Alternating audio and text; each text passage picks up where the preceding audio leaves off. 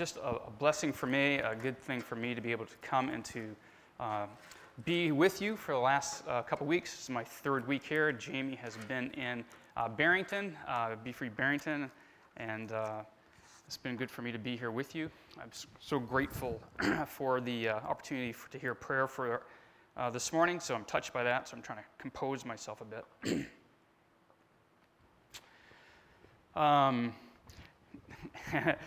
So let me segue into a talk this morning that we're going to take a look at. We've been the last couple weeks just walking our way a little bit, a couple talks into Luke, taking a look at Jesus eating with people and what we learn about God and about God's grace and about God's work in us and his call to us to follow Jesus and who Jesus is and what Jesus is like. And we've done that a little bit. And I want to talk this morning, and let me try to figure out how to quickly introduce this, and I'm going to move fast through this this morning. So I guess I'm let me set this up. I'm over 5 decades old. In a couple years, I will be another speed limit, coming up on that. But in the last couple years, I really feel like I've been in a swirl, a kind of a swirl of confusion and dissonance. And in the last couple of years, I've been asking myself, particularly, what is going on in our nation? What is going on in our culture? And what is going on in the church in the United States of America? Because I don't really know anything else internationally. I haven't been there in a while. But I'm wondering what is going on around us. And even particularly this last week or so with what's going on in Afghanistan, it just adds more to this swirl that I just feel like I'm in. And there's a great passage back in the Old Testament when God's people, his covenant people then, were in the swirl. They had problems within, problems around them, and so it's a difficult time. And you go back there to 1 Chronicles 12, and we read this little snippet. It's just there, then it moves on. The passage moves on. It says, from the tribe of Issachar, there were 200 leaders of the tribe with their relatives. All these men understood the signs of the times and knew the best course for Israel to take, for the people to take. That's a stunning little passage that's tucked into that section of Scripture there. And I come out of that reality that God has his people, and there's some people that get a grasp of what's going on, because I think all of us need to become aware of, well, what are the signs of our times? And how to figure the best way forward as followers of Jesus Christ, as a church and as church families. How are we to go? What are we to think? How are we to push forward now in our culture, in this nation, in the 21st century? Spend a lot of my time, 20th century, I mentioned that before. Half my time now in the 21st century going on. A little bit less than half, all right? Because in the wake of an astonishingly divisive 2020 election, 2016 was astonishing to me, divisive, because within our church family, we had believers going at each other on social media. Right? Calling each other out. How could you vote like this? How could you think that? How could you be for this? We're watching families that used to get together no longer get together because of differences. It's just staggering that could be the case.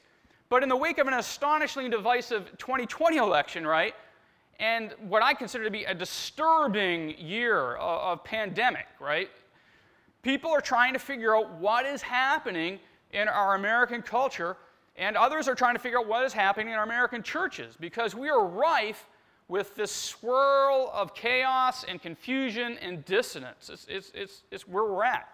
A recent PBS, just a couple weeks ago, a PBS survey, or a few months ago, I should say, a couple months, a recent PBS survey found that 67% of the respondents think our democracy is in peril. Further, in my own reading, many Christian leaders are thinking that the same thing about the American church. We're in difficult times. So what I want to do this morning is I want to introduce you to 3 books, 2 articles. And I'm going to do that and move quickly along. And at the end, I'm going to bring a clear word from God. I'm just straight up confident it's God's Word because I'm going to read it. All right? 3 books trying to understand our times. There are hundreds out there. These are the only 3 I've read. These are, all right, so I'll share these, right? I have a bunch. These are the ones that stick out for me. One is a book called Future Church by Will Mancini. And another is Telling a Better Story by Joshua Chatraw. It's a great book. I'm just reading it. I'm going to read a little bit out of that right now, a little snippet. And then The Rise and the Triumph of the Modern Self by Carl Trueman, who is a scholar over there at what's that college? What? I'll tell you. What is it? Let me check. It's Grove City. So yeah, it's pretty cool. So let me do a quick read out of Telling a Better Story. And this is a good book, How to Talk About God in a Skeptical Age. It's a good run here. Let me see. He writes, the existing social structures and frameworks of belief that shape late modernism have led to a distrust of traditional religion and a disdain for anything that might suppress personal desires. These is laying the scope of the land here. Several years ago, when I was serving as a pastor in a rural church, a small group leader told me about a conversation she had just had with a high school student in her group. She had confronted the girl about the guys she had been hooking up with, and she had asked the student, why do you even go out with those sort of guys? They're clearly no good. The girl snapped back, who are you to tell me what the Bible says? Doesn't the Bible teach us not to judge others?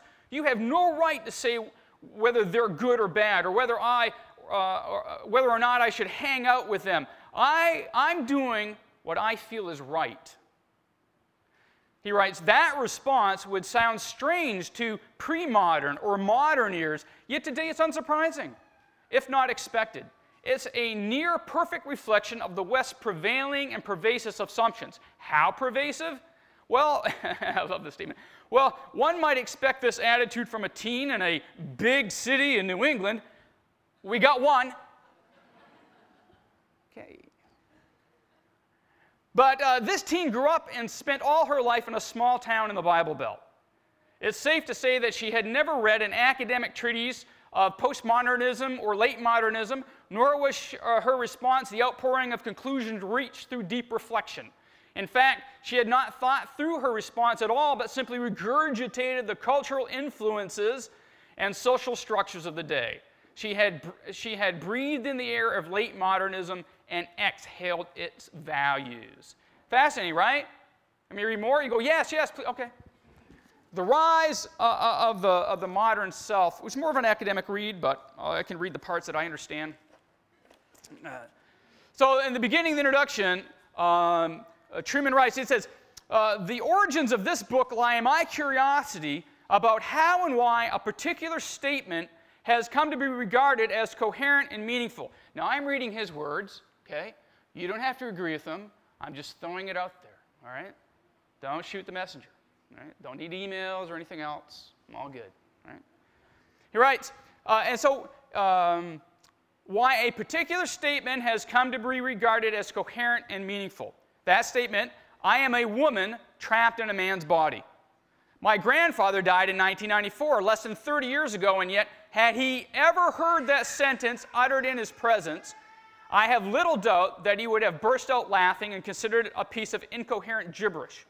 And yet today it is a sentence that many in our society regard as not only meaningful, but so significant that to deny it or to question it in some way is to reveal oneself as stupid, immoral, or subject to yet another irrational phobia. And those who think of it as meaningful are not restricted to the veterans of college seminars on queer theory or French post-structuralism. They are ordinary people with little or no direct knowledge of the critical postmodern philosophies whose advocates swagger along the corridors of our most hallowed centers of learning. I know, I'll be done here in a second. It goes like this. At the heart of this book lies a basic conviction. The so-called sexual revolution of the last 60 years, culminating in its latest triumph, the normalization of transgenderism, cannot be properly understood until it is set within the context of much broader transformation in how society understands the nature of selfhood. In short, the sexual revolution is simply one manifestation of the larger revolution of the self that has taken place in the West, and it is only as we come to understand the wider context that we can truly understand the dynamics of the sexual politics that now dominate our culture. And that is part of the swirl that I have been wondering about and trying to figure out what's going on in our culture. Let me give you two articles I'm going to read from. I'll give snippets of. I thought those books to you. Two articles trying to understand our times, because those are three books trying to understand our times. Here's a couple articles that are trying to understand our times as well. One, How America Fractured into Four Parts, by George Packer in The Atlantic magazine. It's a 25-page article. They tend to do longer articles. So I'm giving you glimpses, just glimpses, snippets of it, right? So there's a lot more to it. And then The Six-Way Fracturing of Evangelicalism by Michael Graham on a website, Mere Orthodoxy. You guys all set for this? You ready to go? All right, good.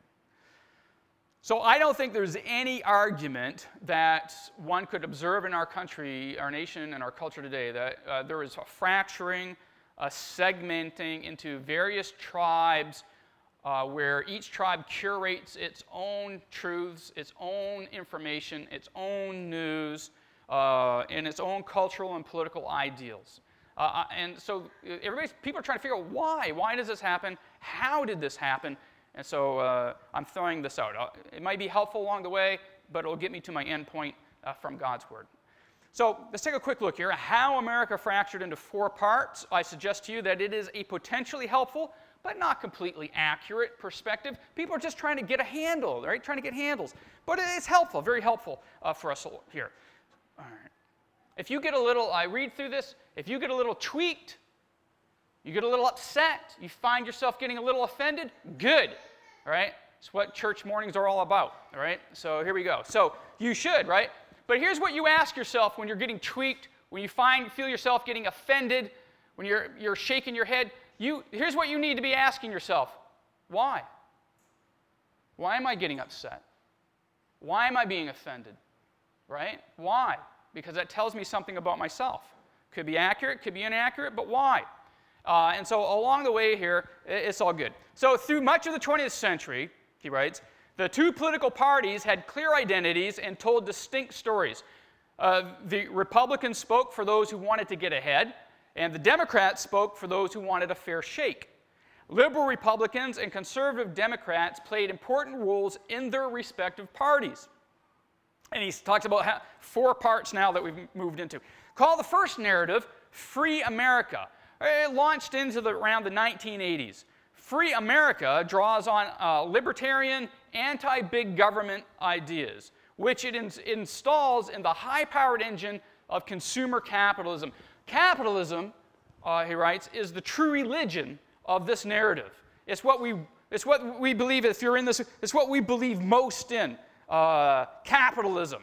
It's sacrosanct. You remember what Winston Churchill said, who was Prime Minister of Britain back in the 1940s, got his people through the onslaught and the threat of Nazi Germany and an invasion. Remember that guy? What he said when asked about the structure of capitalism, he said, "Oh, it's the worst." The economic philosophy of capitalism, he said, "Yeah, it's the worst, except for all the rest." Isn't that pretty cool? You like that? Oh, I just found it. Well, don't worry, it went over like that in Barrington as well, so it's not a big deal. So, I think it's a stellar statement. Stellar statement. The freedom it champions is personal freedoms from government overreach. Its motto is not e pluribus unum, out of many, one, but rather the individualistic, don't tread on me. He writes, in the 1980s, Free America politics would starve social programs and change antitrust policies to bring a new age of monopoly, making Walmart, Citigroup, Google, Amazon, and the likes the J.P. Morgan and Standard Oil of a second Gilded Age. Continues, we'll call the second narrative, the second fracturing of America, call the second narrative Smart America. It begins in the 90s. You have a hard time telling what part of the country this group comes from, because their local identities are submerged in the homogenizing culture of top universities and the elite professions. They believe, what? In credentials and expertise, not just as tools for success, but as qualifications for class entry. They're not so much nationalistic, but they do embrace capitalism and the principle of meritocracy, which is the belief that your talent and effort should determine your reward. That is, you get what you deserve, right?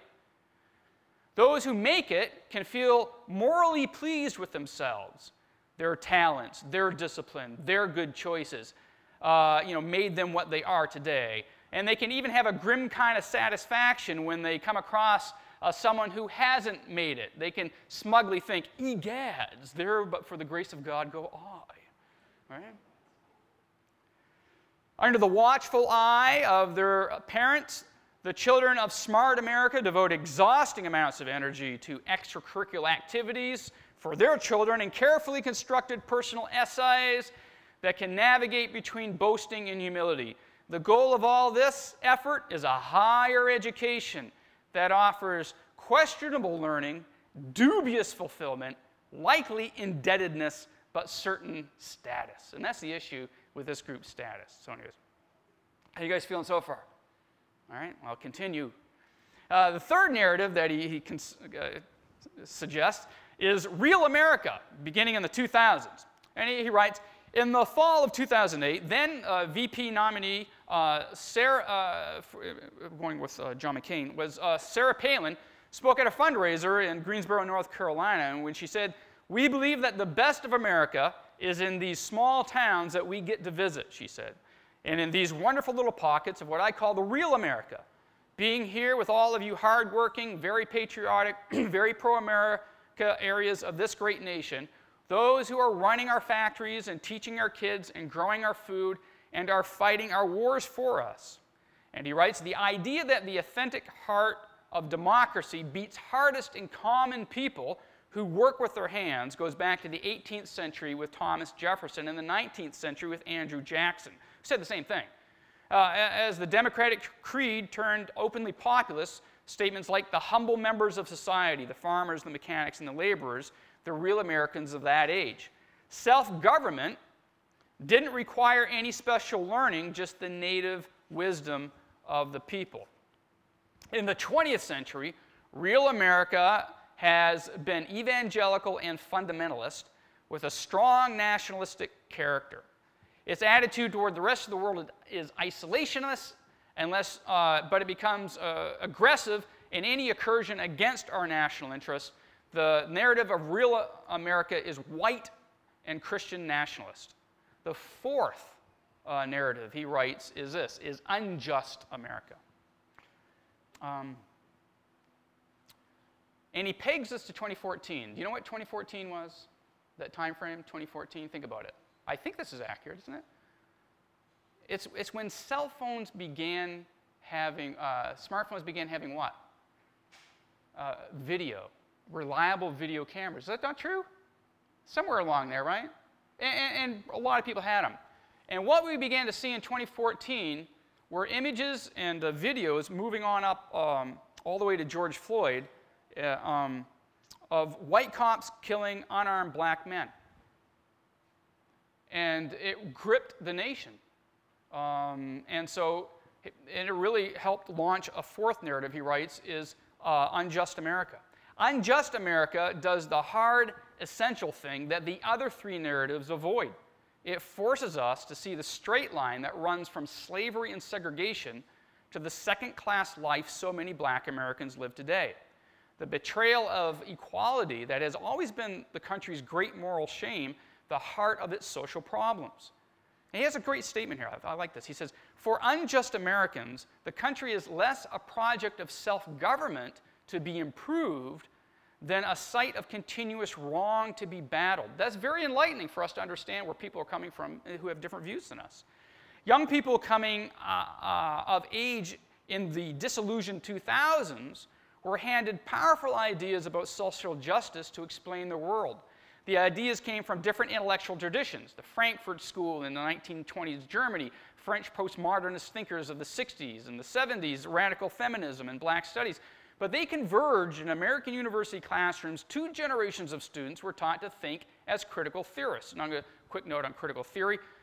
He writes, trades the Enlightenment values of objectivity, rationality, science, equality, and freedom of the individual, trades that out for an ideology by which there's one dominant group which subjugates another.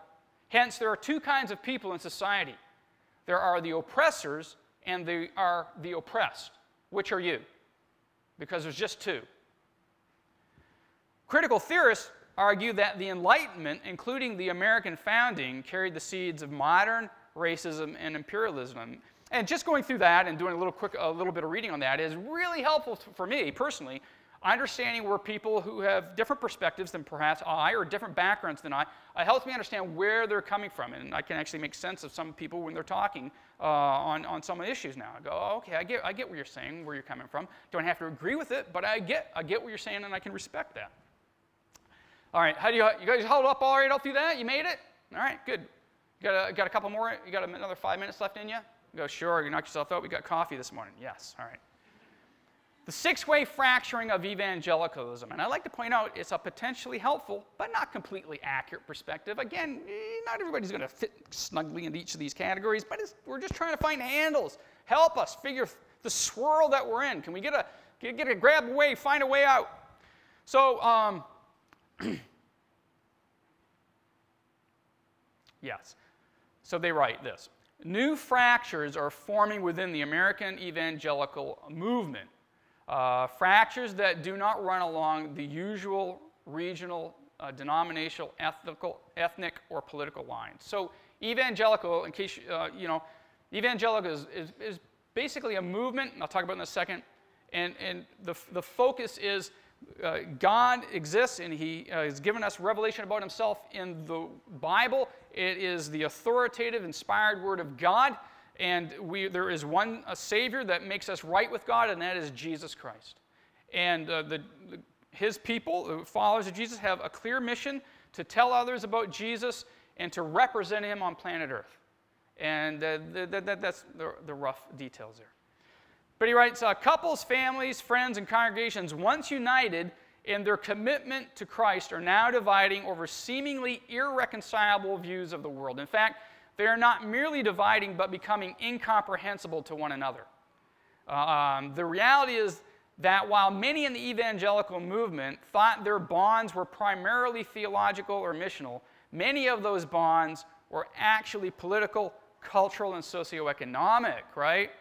So these are, so I'll move on real quick.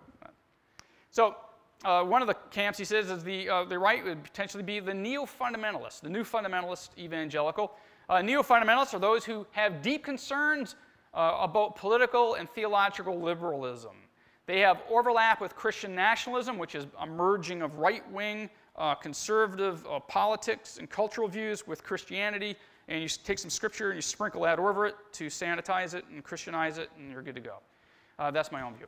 They think the church is drifting into liberalism and losing the culture war, which is a primary interest, and see the culture as hostile to Christianity, driven by mass media, social media, and the government. And so that's one view, one camp. Another camp they write is the mainstream evangelical. The emphasis for this group is on the fulfillment of the Great Commission. Concerning threats within the church, there's concern for the destructive pull of Christian nationalism, but there's far more concerned about the secular left's influence.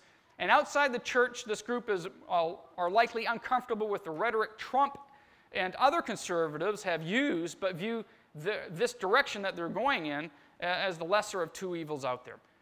Neo-evangelicals, new evangelicals, are Christians who see themselves as evangelicals doctrinally, but might no longer use the term evangelical as it has evolved to be more political and theological. That is, if you're out in the street and you're saying, hey, what do you know about evangelicals? Oh, they vote Republican.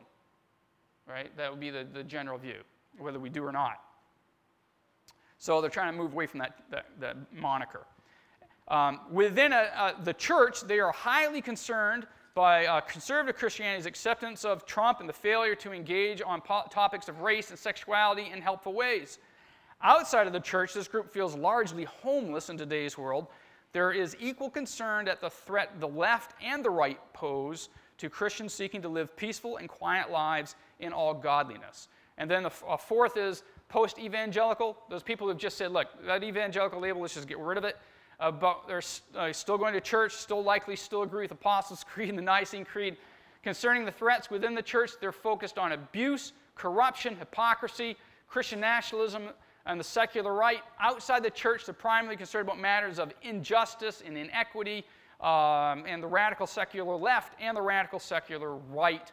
De-church, deconverted, pretty close there. People who left the church but claim some basic Christian values, beliefs. People who have left the church and renounced Christianity altogether. As you know, the fastest growing segment within America today are the nones, right, who have no connection to a religious affiliation. And as you also know, New Hampshire, we are number one in the country. We are the least religious state in all the nation. Right? Only like 20% have any religious affiliation. So we win here. We are in a great environment.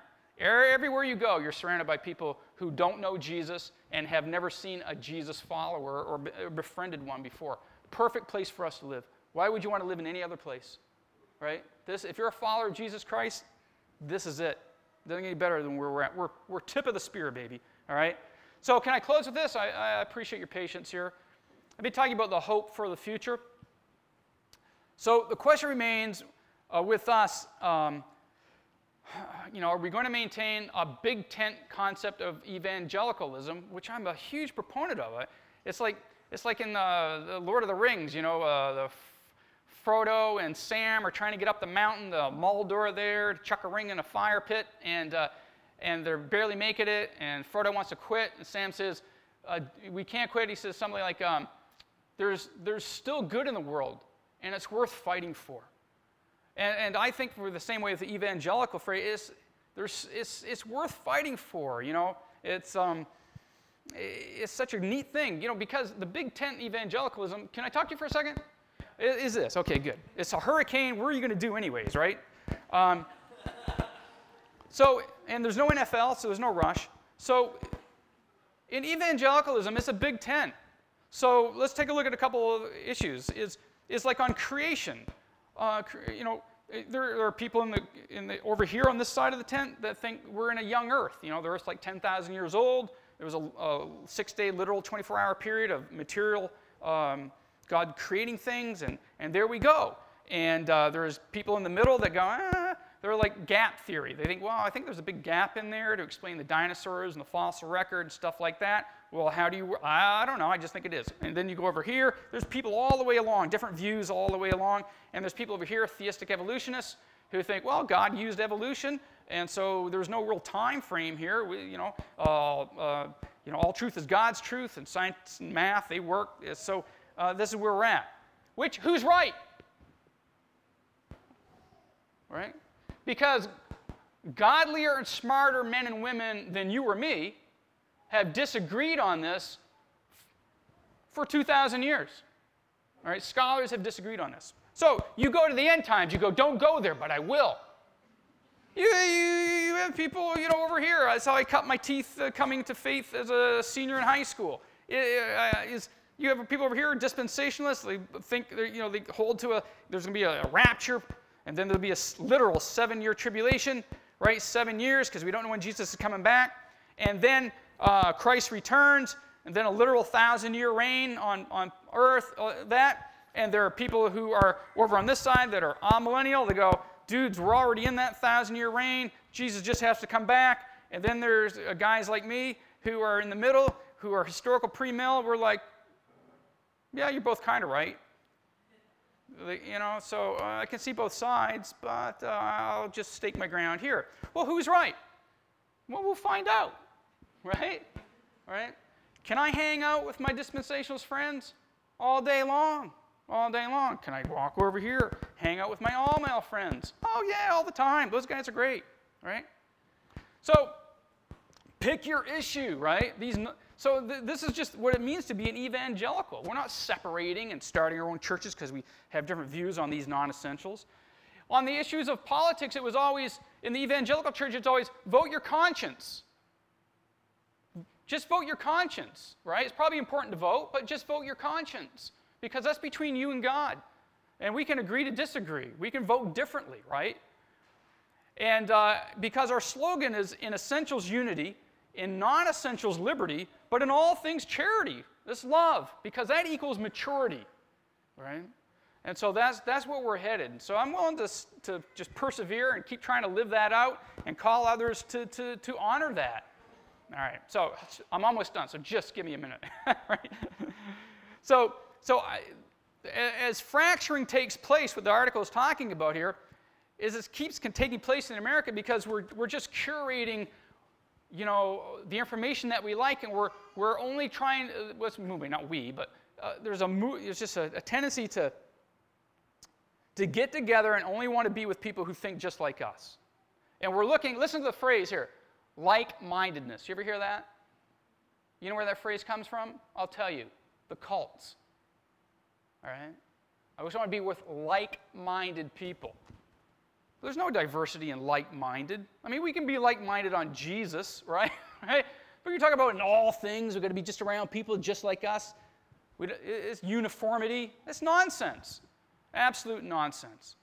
So here's what was going on in the 1920s, 100 years ago. American society was in upheaval. They had these guys called anarchists running around. You had communists running around fomenting issues. You had little bits of terrorism and violence, bombings and stuff taking place.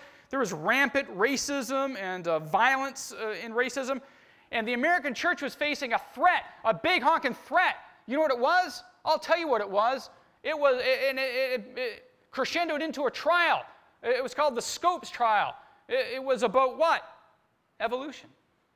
And the church thought, we're going to come undone. We'll never get through here. We'll never make it through. Well, that's 100 years ago. 1940s, the American church saw a deep division between liberals on the left, fundamentalists on the right, and then here comes evangelicalism, straight up the middle, right? Saying we can be cared about social justice and share the good news of Jesus Christ at the same time. It's not either or, it's both and. That's evangelicalism. That's why I'm all in. So here's my thought to you guys this morning. Is perhaps we're in a similar time in the 21st century, or perhaps not, but here's my point. Maybe in our day, we are involved in testing times, where God is testing the mettle of His people here, the depth of our faith, the commitment we have to His words, right, rather than our culture. Where do our true allegiances lie? Because I want to give you God's word for today. And here it is right now. Yes, the one prayer that Jesus has for you and for me, it is completely helpful, and it is an accurate perspective. Want me to read this to you? Because I will. Here it is. John 17. I'm not asking you to take them out of the world, Father, but to keep them safe from the evil one. They do not belong to this world any more than I do. Make them holy by your truth. Teach them your word, which is truth. Just as you sent me into the world, I am sending them into the world. And I give myself as a holy sacrifice for them so they can be made holy by your truth. Now, here, listen to this. I am praying not only for these disciples, but also for all who will ever believe in me through their message. That's us. And I pray what? That they will all be one, just as you and I are one. As you are in me, Father, and I am in you, and may they be in us so that the world will believe that you sent me. So somehow our unity is a witness, is part of our mission. And unity requires diversity. Without diversity, there can be no unity. There's just unanimity, or uniformity, right? Diversity is the essential ingredient. Do you know where you live today? New Hampshire. Most of you may live in New Hampshire. Maine. Okay, you say I live across the border. Okay, all right. Top 3 whitest states in America. You know what they are? Maine, Vermont, and New Hampshire. What's my point? We don't have a lot of ethical diversity. So any diversity we see, we better muckle on, right? You find somebody that disagrees with you on anything, you should go, come on in, man. Can you be my friend? Right? Can you come to my church? Be a part of our church. Well, I don't really agree with that. Exactly. Get in here. Get in here right now. Right? So we just should be growing in this. And you go, well, what about the Scriptures? It's not chucking the Scriptures. God's Word's, straight up. We don't have to go freaking out about it. But we can certainly grow in our diversity on non-essential issues, right? And meet people where they're at all along. All right, well, I'll close with this. Here's the cool thing. When you see unity happening, it's just natural and normal humanity to want to get into our own little groups, our own little tribes. Tribalism is just a human issue, right? It's so human. Unity with diversity that is on mission is a supernatural work of God. Which would you rather be a part of in the short lives, the short years that you have? Which would you rather be a part of? I'll take this endeavor with Jesus Christ every single time. And that's our call, all right, from God's Word. You can close, join me in prayer. Heavenly Father, I thank you so much for the lives that you have called us to or are calling us to in following Jesus. We get to be here on planet Earth as a part of, as representatives of what you're doing. And I pray, God, you'd help us to grow in our love for you and love for one another with all our diversity, with all our issues, God. We're all saved by grace. Amen.